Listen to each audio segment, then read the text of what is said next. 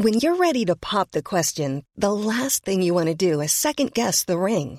At BlueNile.com, you can design a one-of-a-kind ring with the ease and convenience of shopping online. Choose your diamond and setting. When you find the one, you'll get it delivered right to your door. Go to BlueNile.com and use promo code LISTEN to get $50 off your purchase of $500 or more. That's code LISTEN at BlueNile.com for $50 off your purchase. BlueNile.com, code LISTEN. Hey, I'm Ryan Reynolds. Recently, I asked Mint Mobile's legal team if big wireless companies are allowed to raise prices due to inflation. They said yes. And then when I asked if raising prices technically violates those onerous two-year contracts, they said, "What the f*** are you talking about, you insane Hollywood ass?" So to recap, we're cutting the price of Mint Unlimited from $30 a month to just $15 a month. Give it a try at mintmobile.com/switch. $45 up front for 3 months plus taxes and fees. Promo rate for new customers for limited time. Unlimited more than 40 gigabytes per month. Slows full terms at mintmobile.com.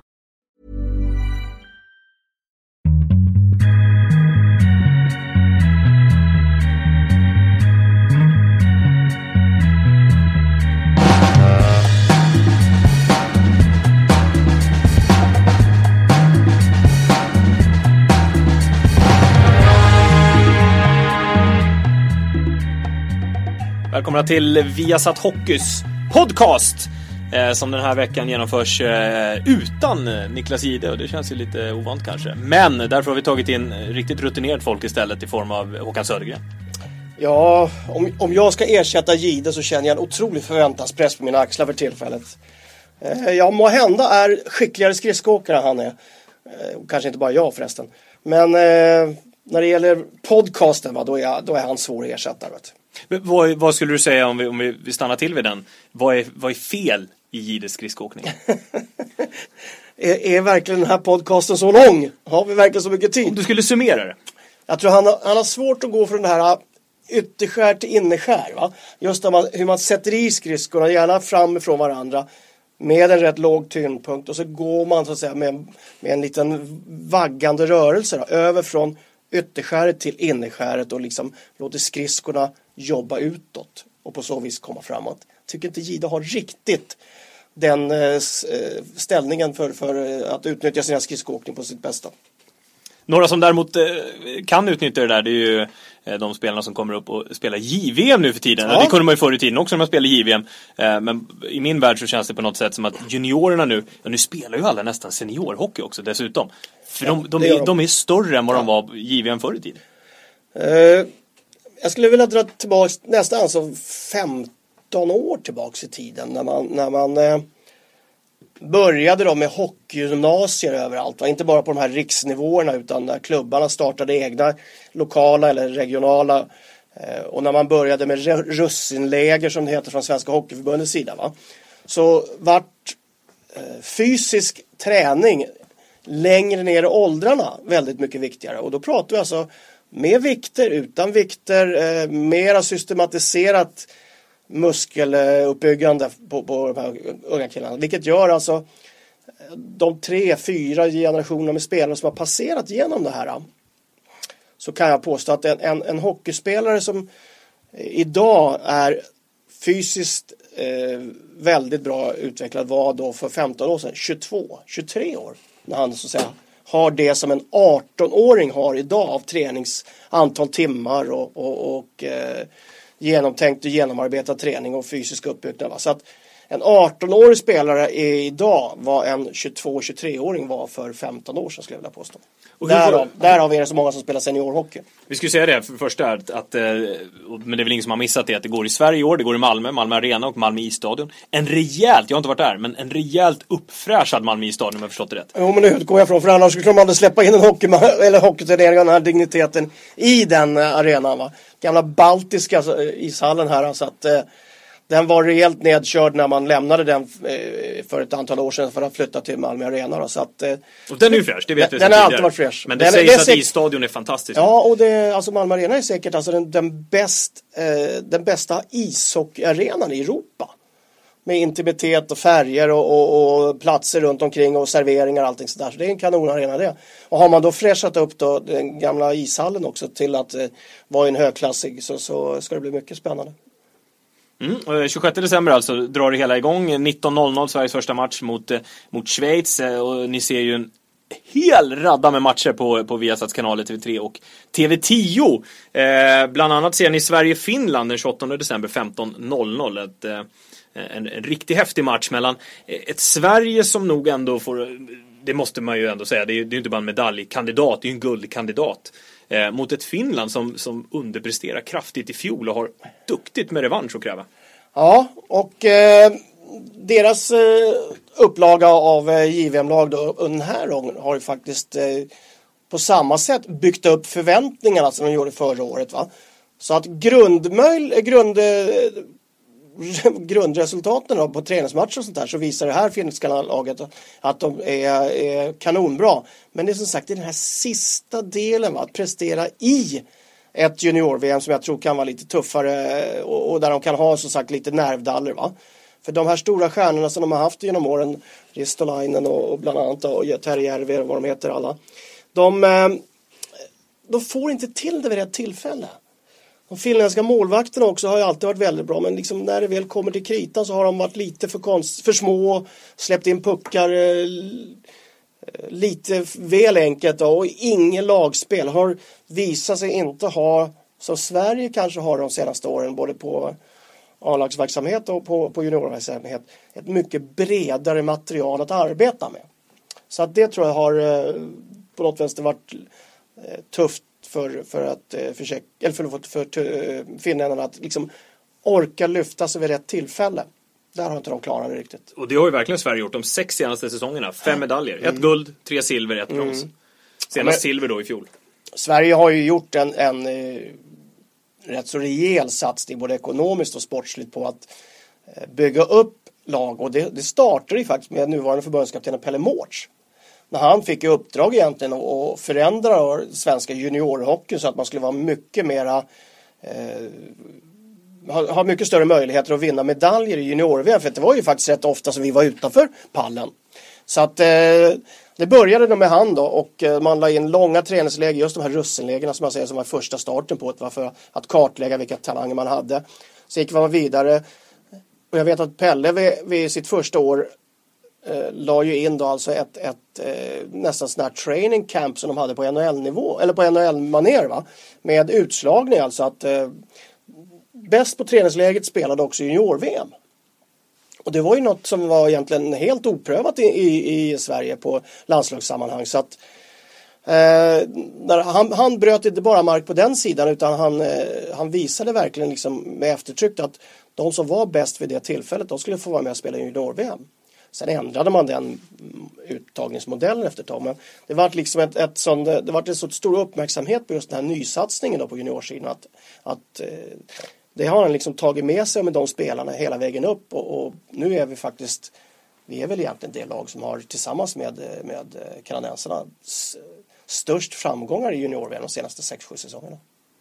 Som sagt, 5 medaljer blir vi på de 6 senaste. Utanför pallen pratar de om, och det var man ju bland annat 2007. Det var senaste gången det spelades i Sverige. Då var det Leksand-Mora som stod som värd. Totalt 6:e gången nu som det spelas i Sverige. Första gången, nu ska vi backa bandet rejält. Okay. Första gången här, för det borde ringa någon klocka för dig. Då är vi tillbaka på tidigt, eller sent 70-tal ska jag säga, 79. Och då var en viss Håkan Södergren i farten, spelade 6 matcher i Karlstad, Karlskoga som det var då. Hur var det att spela JVM på hemmaplan? Ja, det var fantastiskt. För det var ju första gången som man spelade ett VM. Vi var en rätt bra åldersgrupp, 59, 60, 61 hade vi väl någon spelare som var med också. För vi hade vunnit junior-EM 2 år tidigare då, i Bremerhaven där, och slagit ryssar och golvar dem riktigt ordentligt. Och det var ingen egentligen på Europanivå som hade kontrollen på oss. Va? Så nu skulle vi då liksom möta krafterna med kanadensare. Va? Amerikanare var också med där, men jag tror inte vi mötte dem. Jag tror bara kanadensarna vi mötte. Så att det var en rätt stor grej faktiskt. Och rätt så upphåsat då, för att som sagt, vi hade ju några Loben, Thomas Sten, Näslund, Pelle Lindberg, några riktigt stora kanonspelare som våra då förter. Och så var det några andra. Conny Silverberg, vi hade ju Jakob Silverbergs farbror var med också. Conny som var kanske den största talangen. Han och Mats Näslund spelade ihop väldigt tidigt och gjorde väldigt bra ifrån sig. Va? Och därför var det Näslund hamnade ju Brynäs då, ifrån Timrå. Beroende på det mycket tror jag. Men, och så Pelle Lindberg i mål som redan på den tiden spelade, var inne och testade på seniorsammanhang och seniorlandslaget. Va? Så att, vi hade ett jäkla bra lag. Thomas Sten inte minst. Alltså, vann poängligan 5 mål ennast. Ja, och jag brukar alltid säga det vid den tillfället. Det finns vissa spelare liksom som har drunknat lite i alla de här stora namnen på den tiden. Va? Patrik Sundström en sån borta i NHL och hans karriär. Men Thomas Sten framförallt alltså, som var fantastisk som junior och varit ännu bättre kanske som senior. Men hamnade då borta i Winnipeg som på den tiden inte var på tv varken i Kanada eller Sverige. Va? Vilket gjorde att man aldrig fick se honom. Men junior-EM alltså var han fantastisk och junior-VM var han kanonbra. Så att det var en otroligt skicklig spelare. Men man ser ändå där, och det har man ju sett genom åren, att det är några riktigt skickliga spelare som är med, kanske till och med vinner guld i JVM. Och sen faller de undan. Och vi har ju ett färskt exempel här i Hockeyallsvenskan nu i Västerås, Stefan Legion. Som vi var med och vann med Kanada. Han spelar med Stamkos, Giroud. Och de spelar ju på en helt annan nivå än vad han själv gör idag. Ja, men... återigen alltså, det där, du vet liksom aldrig vad det tar vägen. Juniorhockey är trots allt den är mycket mera, vad ska man kalla det, intuitivt styrd. Alltså du går mycket mer på känsla och egna värderingar. Det. Alltså du kanske inte har lärt dig allting av teoretiskt, praktisk taktik. Du har inte lärt dig att spela för en tränare för så att säga att få laget att komma till en viss prestation, utan du är väldigt mycket känslomänniska fortfarande och du vill oftast väldigt mycket, vilket gör att du kan funka jättebra på juniornivå där du kan avgöra matcher själv kanske och genom tekniska och taktiska färdigheter. Men sen när du hamnar då uppe i en seniorsammanhang så saknar du lite i skolgången. Lite. Du har inte lärt allt för att du har kunnat levt på de medfödda talangerna som du har. Så att det finns ju sådana spelare, visst, ja. Men är det inte lite av känslan du pratar om? Det är väl det som gör att det har blivit så populärt också, att det är så kul att titta på det här junior-VMet. Ja. Jo, men det är det alltså. För det är ju mera hjärta än hjärna. Det är mera att man har, vad ska man kalla det? Alltså det är större sprickor från första till sista spelaren i laget. Vilket gör att alla är inte lika skickliga på saker och ting. Och den charmen då som man kan använda tekniken och dragningar och lite huvudlöst spel och ändå klara sig undan med det. Och kanske vinna tack vare också. På något vänster så är ju det i de här sammanhangen, om man inte torskar på det, så känns det som att det är det som folk kallar charm. Men när man väl kommer upp på seniornivå så är samma sak och då kallar man det idioti. Va? Så att det är en väldigt kort gräns däremellan vad som är charmigt och vad som är idiotiskt. Du var inne på det tidigare här med hur juniorhockeyn har förändrats. Du drog en parallell 15 år tillbaka att man har blivit större. Men om du skulle ta det här laget 79 som vann brons, och det är inga dåliga namn, vi har gått igenom några här: Mats Näslund, Sten, Lindberg i mål, Lob, du själv, Thomas Jonsson var med på backen. Och så ställer du det mot det laget som Sverige ställer på benen nu i Malmö. Alltså det är skitsvårt att jämföra. För några av de här killarna har varit ju kanon. Alltså titta på hur många Stanley Cup det finns i det laget idag, om du ska börja lista upp det. Och hur många NHL-matcher och allting sånt där, va. Och det är omöjligt egentligen att överföra det på deras karriär som kommer här, va. Bara det liksom intensiteten i matcher och skadefrekvensen på spelare och allting sånt där, va. Det är så helt annorlunda.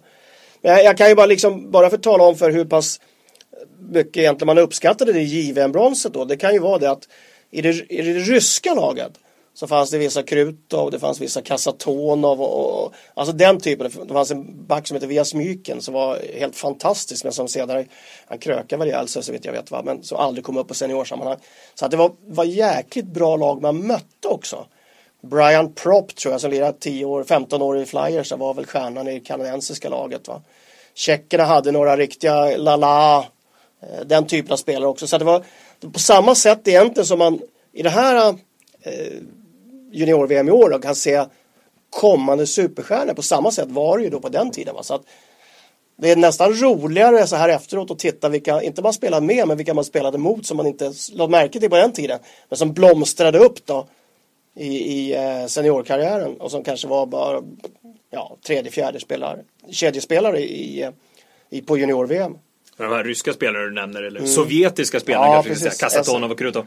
De vann ju trots allt Sovjet de 4 första JVM-turneringar som spelades överhuvudtaget. Så det var inga dåliga lag. Nej.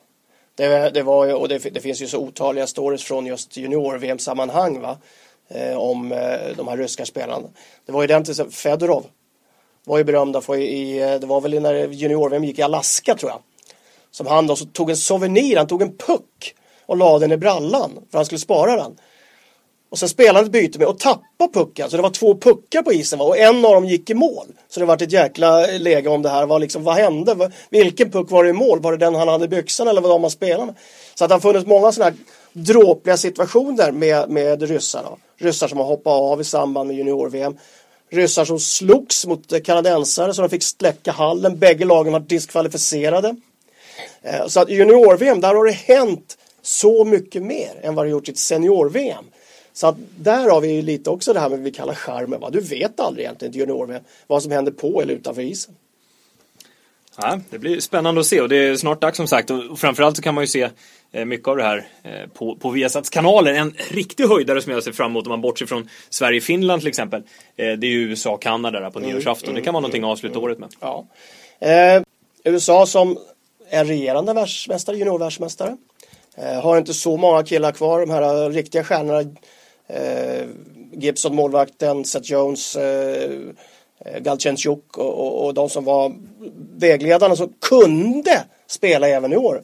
De är ju då fast i sina NHL-lag då, där de är, och där ser du också alltså vad nära en junior-VM-stjärna ligger en seniorkarriär också.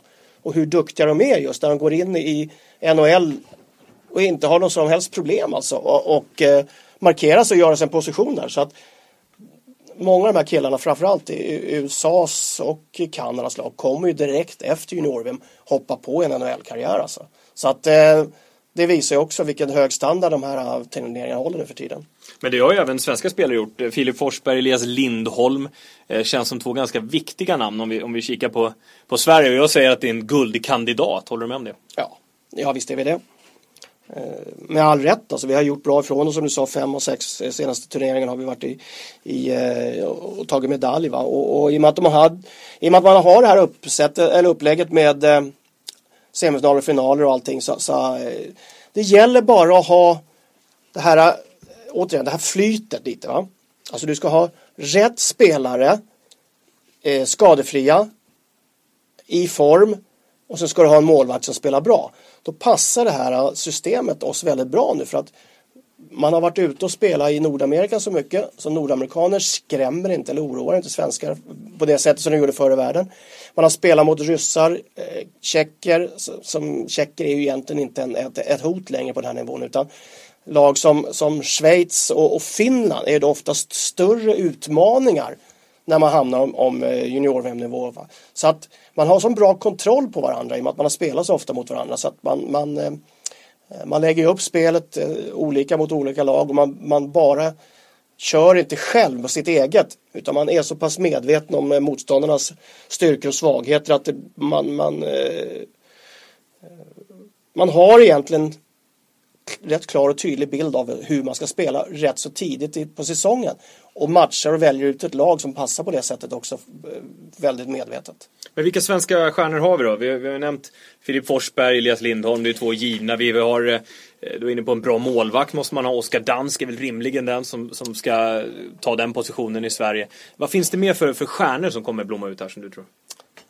Jag tycker framförallt att vi har en första kedja med Kollberg, Wennberg, Jonsson, som går in ograverat egentligen från Frölundas uppställning. Man kan även ha Frölunda backa bakom där, men där har man ju då någonting som är lite grunden. Alltså du har en första kedja, vi kallar det leading lines och allt man säger, va? Men som man hela tiden kan luta sig mot, som är samspelade, som har både powerplay och boxplay-funktioner. Och som du alltid kan lita på, som du kan falla tillbaks på. Och sen har vi då fått in då, förhoppningsvis, vi ska inte knacka i bordet än och veta att det är med 100% säkerhet, va. Men om Filip Forsberg och Elias Lindholm, så har man några stjärnspelare som man kan liksom stoppa in med sådana eller med andra formationer, och som kan då lyfta spelet, eller om de inte klarar sig så kan man hoppa tillbaka till de här stjärnspelarna eller den här leading linen då, som man har. Så att, av den anledningen så tycker jag att det svenska laget ser jäkligt bra ut.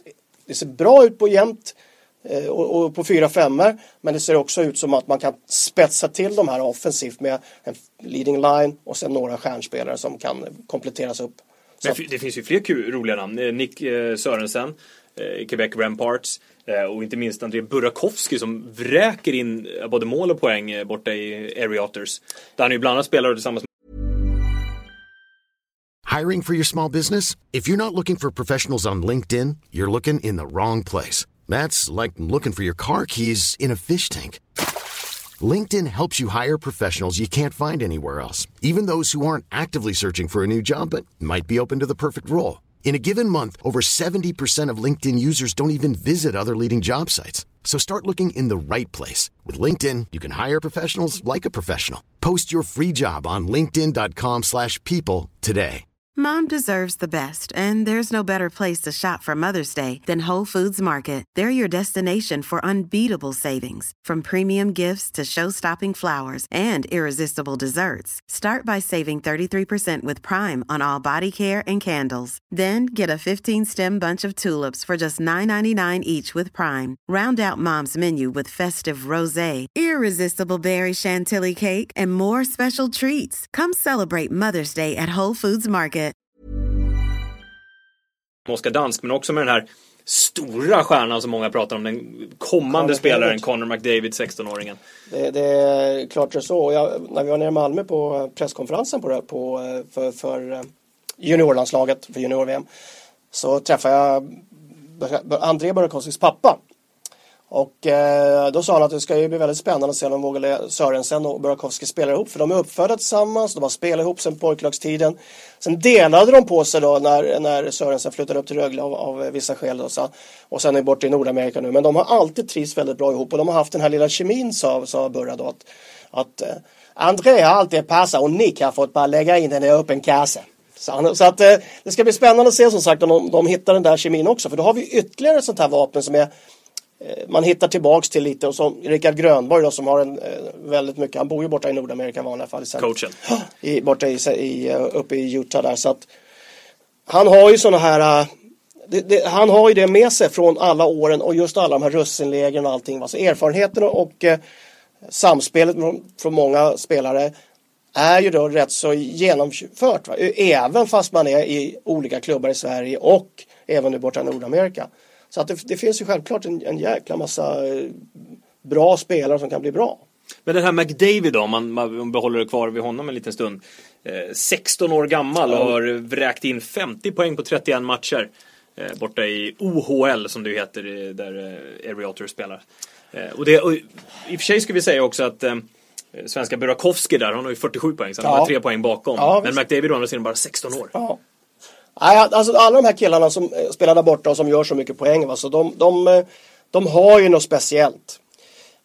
Och det som gör honom extra intressant är ju att han jämförs ju väldigt mycket med Crosby då. För att han kommer som Crosby, har möjlighet att spela 3 junior-VM till, beroende på åldern. Han tangerar ju lite poängrekorden och letar sig upp mot de här siffrorna som många inte riktigt trodde att man skulle kunna komma i närheten av. Va? Så att det blir en jäkligt intressant kille att få se i de här sammanhangen. För nu kommer han ju spela mot spelare på en större rink. Han kommer spela mot spelare som vet vem han är. Det gör de i andra fall också. Va? Men återigen, alltså ett juniorlag i Kanada oftast har en mycket annorlunda uppsättning. Alltså du har ju en 4-5 som är checking lines och sånt där. Här kommer jag ju spela mot generellt mycket skickligare spelare hela vägen. Och därför ska det bli spännande att se om man kan dominera lika mycket som man gör borta i nordamerikansk juniorliga. Möjligen behöver ju Kanada få in någon sån här riktigt dominant nu. För i fjol så blev det medaljmiss och det var första gången sedan 1998 som Mighty Canada inte vann någon medalj i JVM. Så det lär ju varit revanschsuget Lönnlövs lag som kommer över. Och de har tagit in en av bröderna Sötter då, som chef för det här laget. Va? Han har varit och vunnit junior-VM förut och det är väl ingen snack om att de hela tiden försöker ta tronen tillbaks. Va? För att juniorhockeyn på något vänster så Kanada driver juniorhockeyn i världen. Inte bara genom att de har en väldigt bra liga, va? Men just det att de arrangerar minst 2 av 4 junior-VM i Nordamerika just för att där är det så stor apparat. TV, arenorna är utsålda. Så att de måste på något vänster ta tillbaka initiativet. Att vara utanför pallen till och med på ett junior-VM. Det är ingenting man rycker ut på axlarna åt i Kanada. Nej. Och alltså vi ska inte kalla det ett problem. Men när man pratar med kanadensare och då är folk högt upp alltså i kanadensiska systemet i deras förbund. Så säger de själva att de har lite problem med rekrytering till hockey. De har lite problem med hallar. Alltså när vi hör sånt så vi bara liksom säger vad pratar de om överhuvudtaget, va? Men alltså de ser det som ett problem att de inte har samma antal hockeyspelare som förut. Utan beroende på etnicitet och invandring och sånt där så finns det många andra sporter som tar hand om talangen nu för tiden. Så att, och de har rätt så många gamla ishallar som är byggda på 50- och 60-talet och som nu då som sagt behöver byggas om eller renoveras och sånt där, va? Så att de har samma form av problem som vi diskuterar fast i en helt annan omfattning. Men för dem är det oerhört viktigt då att hela tiden visa framfötterna både på junior- och seniorsammanhang. För återigen blir den här nationalsporten utan liksom några som helst konkurrenter. Så att därav att ta initiativet tillbaka, ta medaljer, vinna och sen göra bra junior-VM. Det är viktigt både ekonomiskt och just ifrån uppmärksamhet borta i Nordamerika. Men hur ser pallen ut då när vi summerar det här i början på januari? Ja, det är den frågan jag inte ville ha, Tobbe, så där får du ta undan. Alltså, för det är omöjligt att svara på just beroende på att det är junior-VM. Ja, men du har ju betalt för att vara expert. Jo, men alltså i det här fallet så är det ju faktiskt spelarna som avgör, det är inte vi experter som avgör. Men det är inte alltid det då? Ja, det är det väl egentligen. Nyckelspelare, målvakter. Tyvärr alltså, det är det, va? Och, tyvärr? Ja, men alltså det är alltid det, för det är en stackare som på något vänster ska bära upp det här. Du hade Gibson som mer eller mindre vann alltså junior-VM åt amerikanerna fjol, va? Som var den klart och tydligt lysande stjärnan. Och så måste det vara att det laget som ska vinna junior-VM måste ha den bästa målvakten. Amerikanerna har 2 stycken gigantiska spelare, 1,97 tror jag bägge är eller sånt där, va? Som står i mål. Som är då längre, större, mer talangfulla och bättre än Gibson påstås det. Så att de blir ju farliga. Och de är ju också en sån nation som alltid kommer med lag som har vunnit J18-VM. Har många spelare som har varit med så att säga, lärt sig vinna på den här nivån, va? Och som laddar ihop väldigt mycket för junior-VM de också. Kanadensarna har alltid mycket spelare. Bra spelare, stora spelare, starka spelare. Men många gånger som sagt så har vissa av de här stjärnorna visat sig vara rätt så mänskliga när det kommer att spela på den här nivån mot lika skickliga. De är vana att det ska vara större skillnad mellan lagdelarna i motståndarna så att de kan liksom matcha mot motståndarnas sämsta och lite sådana där saker. Och sen har vi faktiskt, jag måste säga, Oskar Dansk trodde jag många gånger skulle bli vår första mål redan förra året, va? Men vi har en mycket bra första målvakt som jag tror kan förhoppningsvis leda oss lika långt som vanligt. Och sen ska jag lägga ut ett litet varningstecken faktiskt för finländarna. Finländarna har gjort väldigt bra resultat mot svenskarna framförallt. Och bra målvakt. Under hela den här säsongen, ja. Men de har framförallt visst väldigt bra målvakter. Jag har inte sett någon av deras juniormålvakter i aktion, va? Men när jag pratar med Grönborg eller andra som har spelat och varit med i landslaget på alla de här turneringarna så säger de att finländarna är det laget man har haft störst problem med faktiskt från det svenska juniorlandslaget. Så att vi ska verkligen se upp på den här finska målvaktstraditionen, va? Och deras målvaktsutbildning som är lite annorlunda än den svenska, men som de har, ja, de tar ju fram supermålvakt på supermålvakt. Titta bort NHL bara hur de sticker ut där. Den här Rantan som stod i VM senast, det är ju den senaste killen som har tagit första spaden i Chicago då. Så att Finland som en liten outsider, ja, då. Definitivt. Men det är bara 3 platser på pallen. Ja, fortfarande är det bara. Och släng in hjärtat. Du får tippa med vad du vill, men tippa med hjärtat då. Ge oss en ja, med hjärtat så är det Sverige på en av platserna. Jag ska faktiskt inte ge dem det oket att lägga dem som guldfavoriter. För jag tror att Kanada med den satsningen de gör måste få ta på sig det. Jag tror inte ryssarna är sådär jättebra i år. Så att jag tror att det blir de här Sverige, Kanada och USA som delar upp platserna på pallen, va. Och så har det ju att göra liksom vem som får möta vem i en semi. Så semifinalerna och finalerna, va, de avgör ju då individuellt vem som tar de olika platserna. Och där är det är fan inte lätt att se hur det här kommer gå, alltså. Vem som tar vem i de här respektive matcherna. Men jag tror att pallplatsen är Sverige, USA och Kanada. Det tror jag. Ja, och Finland som en outsider. Ja, Finland som en outsider, ja. Så den som stöter på Finland i semifinal, eller en kvartsfinal till och med kanske, kan ju få lite trubbel. Ja. Men vad har du generellt då för förväntningar på det här? Nu är det i Malmö och det är ett härligt, det känns som att det är ett härligt drag kring det nere i Malmö. Ja, framförallt så har jag sett, i och med att vi har ju varit där nere en hel del under hösten och gjort Malmö Hockeyallsvenskan, va? Att det är en rätt så bra satsning både från internationella förbundet, till exempel från Svenska förbundet och Malmö stad. Någonting som var totalt avsaknad av här när VM gick i Sverige då, de senaste 2 säsongerna på seniornivå. Samarbetet mellan Stockholms stad och arrangerande hockeyförbundet. Men i Malmö fungerar det. Det är posters ute, det är tavlor ute, det är informationskampanjer, det är biljettkampanjer. Det är ett rätt så tufft och bra arbete gjort emot resebyråer, internationella resebyråer. För att få in motståndarnas då, nära och kära och supporters, va? Vilket jag vet att man pratar ju redan om 10 000 biljetter sålda till nordamerikaner. Och det är rätt saftigt, alltså. Det är rätt mycket. Ja, kanadensarna kommer ju i klungor till ja, det gör det. Amerikanerna också, va? Det är ett populärt ställe att resa till Sverige. Det är en bra centralt positionerad ort i södra Sverige med kopplingar då till Tyskland, Danmark, Frankrike. Vilket gör att man ofta tar det här som en liten rundtripp, va, med hockeyn då som någon form av utgångspunkt. Så att mycket supportras till USA och Kanada. Och så förhoppningsvis många svenska juniorer och klubbar som tar en titt, drar ner. För att det är väl värt. Bra, 2 som du har nämnt också, Tobbe, kanonarenor att spela i. Nära, centralt.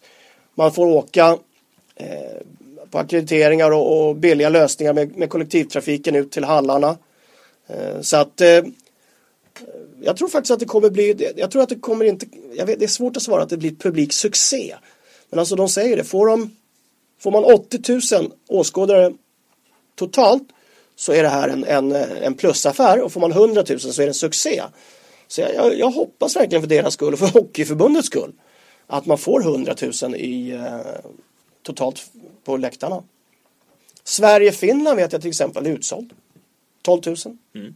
Kommer bli ett jäkla drag. Och det är alltså 28 december som den matchen går igång. Den kommer ni kunna se på TV3 för övrigt med start 14:30. Någonting sådär lagom i mellandagarna och vila ögonen på med lite JVM. Och nyktra till låt. Ja, då får vi hoppas att det är klart för den tiden. Men du kan ju ligga och gesa på soffan och dra i risarna Maltan och titta på ishockey. Det har du ingen emot, för att det kommer bli som sagt kanonmatcher. Och du stycker ner redan till den 26 december. Då är det Tyskland-Kanada som öppnar upp på TV10 med start 13:00. Ja, och det är väl vad man kan kalla en liten mjuköppning för kanadensarna, va? De har ju legat här och det ska bli spännande att se. De har ju träningsmatcher nu i dagarna som kommer här, va? Så att du får lite avläsning på dem. Men ofta så är ju det junior-VM tämligen enkelt för de här stora nationerna. De får trampa igång sakta men säkert mot relativt överkomligt motstånd. Så att det där är nästan så att jag säger att Tyskland-Kanada det tar fram kulramen. Det tror jag. Men totalt 14 matcher i alla fall som kommer att rulla på Viasats kanaler. Det är TV10 som sagt som huvudkanal, men även TV3 kommer vara med på det där, och där ser ni bland annat då Sverige mot Finland. Det är någonting att se fram emot. Något annat att se fram emot, för nu är det ju faktiskt julledigt i Hockeyallsvenskan. Men vi måste ju ändå bara kort kika in där vad som har hänt egentligen den här hösten i Hockeyallsvenskan. Vi har haft några toppar, vi har haft några floppar. Ja, det har vi väl haft. Men alltså det finns egentligen, tycker jag, 2 toppar som jag kan dra mig för direkt och säga att det kan man inte diskutera igen. Och det är Karlskoga som har bara gått på och ångat på, va? Aldrig haft några svackor. Har spelat sitt spel, irriterar alla, gör alla förbannade, men skiter fullständigt i vad andra tycker och tänker, utan spelar sin match, vinner sin match, knallar iväg, tar sina poäng, åker hem och önskar sina gäster välkomna till Karlskoga Nobelhallen, och sen får ni skylla er själva.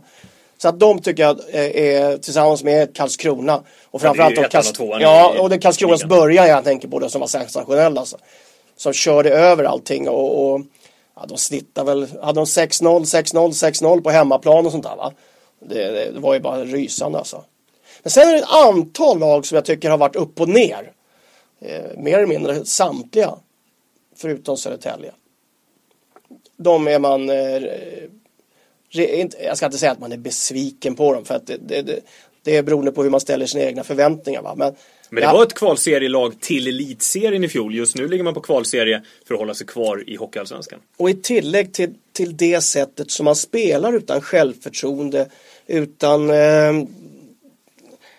organisation kändes nästan som. Trots att vi är rätt säkra på att de har rätt så klara linjer. Va? För att både Strömvall då, som var med dem från början och Sörensen Nygårds nu då, är tämligen klara och tydliga på hur man ska spela. Men det finns liksom ingen självförtroende. Det finns ingen som gör målen. Fleury gjorde 29 förra året. Har gjort tills den här gången 6 eller 7. Du har ingen back som möter upp Hjelm, Ljuse, den typen av spelare som de hade förra året som drev upp framförallt powerplay och gav dem självförtroende. Va?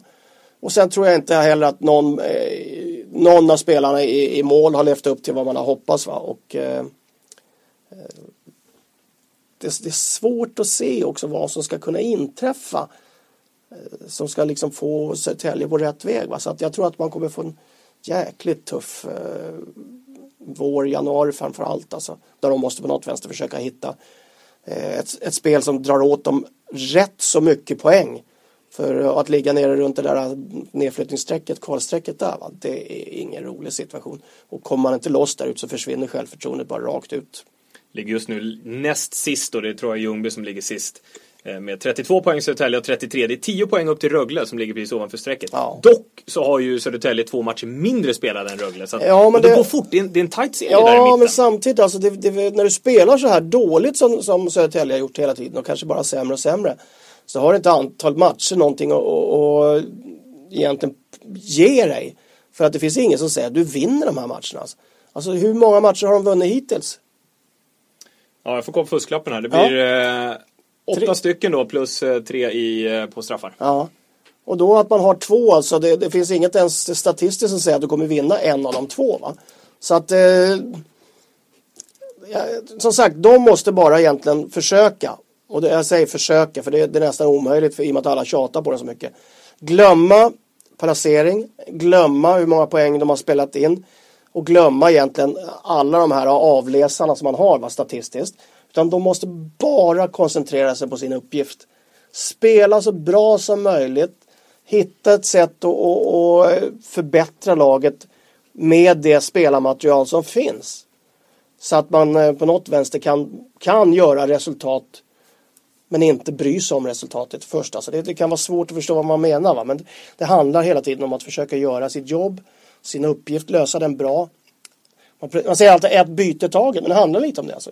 Göra det så bra så att när man summerar alla de här enstaka bytena så visar det sig, wow, jag har faktiskt vunnit matchen. Jag har inte vetat vad det har stått, men jag har gjort min sak så bra. Vår kedja har gjort vårt jobb så bra så att vi har vunnit matchen. Va? Och sen då hitta då självförtroendet tack vare den insatsen. Och det är fan inte lätt alltså. Det är bland det svåraste som finns. Ändra en sån här negativ spiral som man har hamnat i som de Södertälje definitivt ligger i. Får önska sig julklappar helt enkelt. Ja. Vad önskar du dig? Ja, vad är det man säger? Fred på jorden. Fred på jorden. Snälla barn. Snälla barn, ja. Det brukar ju vara de där. Nej, jag önskar mig god hälsa till mina nära och kära. Det är det viktigaste. Mm. Låter som du smörar lite grann. Nej, det gör jag inte faktiskt. För det. Jag börjar bli så gammal, Tobbe, så jag tycker att det är viktigt. Jag känner det. Vad gör du över jul då? Jag faktiskt åker och hämtar min familj i Norge. Och sen ska vi tillbringa familjen, eller hela julen hos familjen i Rosersberg. Där jag har hela min tjocka släkt. Så att det blir en svensk jul i år. Mm. Och sen bara då på annan dag så piper du ner till Malmö. Och... 06.15 lämnar vi Arlanda på morgonen. Upp innan tuppen har vaknat till och med. Och sen så sätter vi igång med Kanada och Tyskland på eftermiddagen. 13.00 alltså på TV10. Då drar Junior-VM igång på Viasats kanaler. Tyskland-Kanada på annandagen. Det blir något att vila ögonen på det. Ja, det är väl inte så mycket kvar att göra då än att önska god jul och så är vi tillbaka igen innan det är dags att fira nytt år också. Ja, det lär vi vara, va? För att vi är ju samlade hela styrkan nere i Malmö under mellandagen då, så att vi ska lämna rapporter både från Allsvenskan, från junior-VM och mellandagsrean också ska vi tala om för vilka bra erbjudanden som finns nere i Malmö, så att vi ska väl komma tillbaka med en podd där nere från om inte annat. Och då är dessutom den alltid lika skridskoskicklige Niklas Gide tillbaka. Spännande att se om han vågar sig ut under junior-VM också. Ja, det är ju bara det är en anledning att kolla på junior-VM. Precis. Är Gide på isen? Vi vet inte svaret, men vi kommer veta det snart. 26 december alltså, 13.00 Tyskland-Kanada på TV10. Det är det ni har att se fram emot, förutom att hoppas att jultomten dyker upp också. Ja. God jul!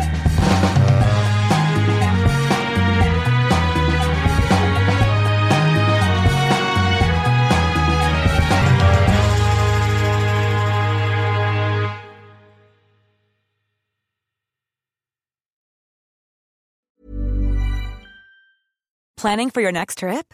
Elevate your travel style with Quince. Quince has all the jet-setting essentials you'll want for your next getaway, like European linen, premium luggage options, buttery soft Italian leather bags, and so much more. And is all priced at 50 to 80% less than similar brands. Plus, Quince only works with factories that use safe and ethical manufacturing practices.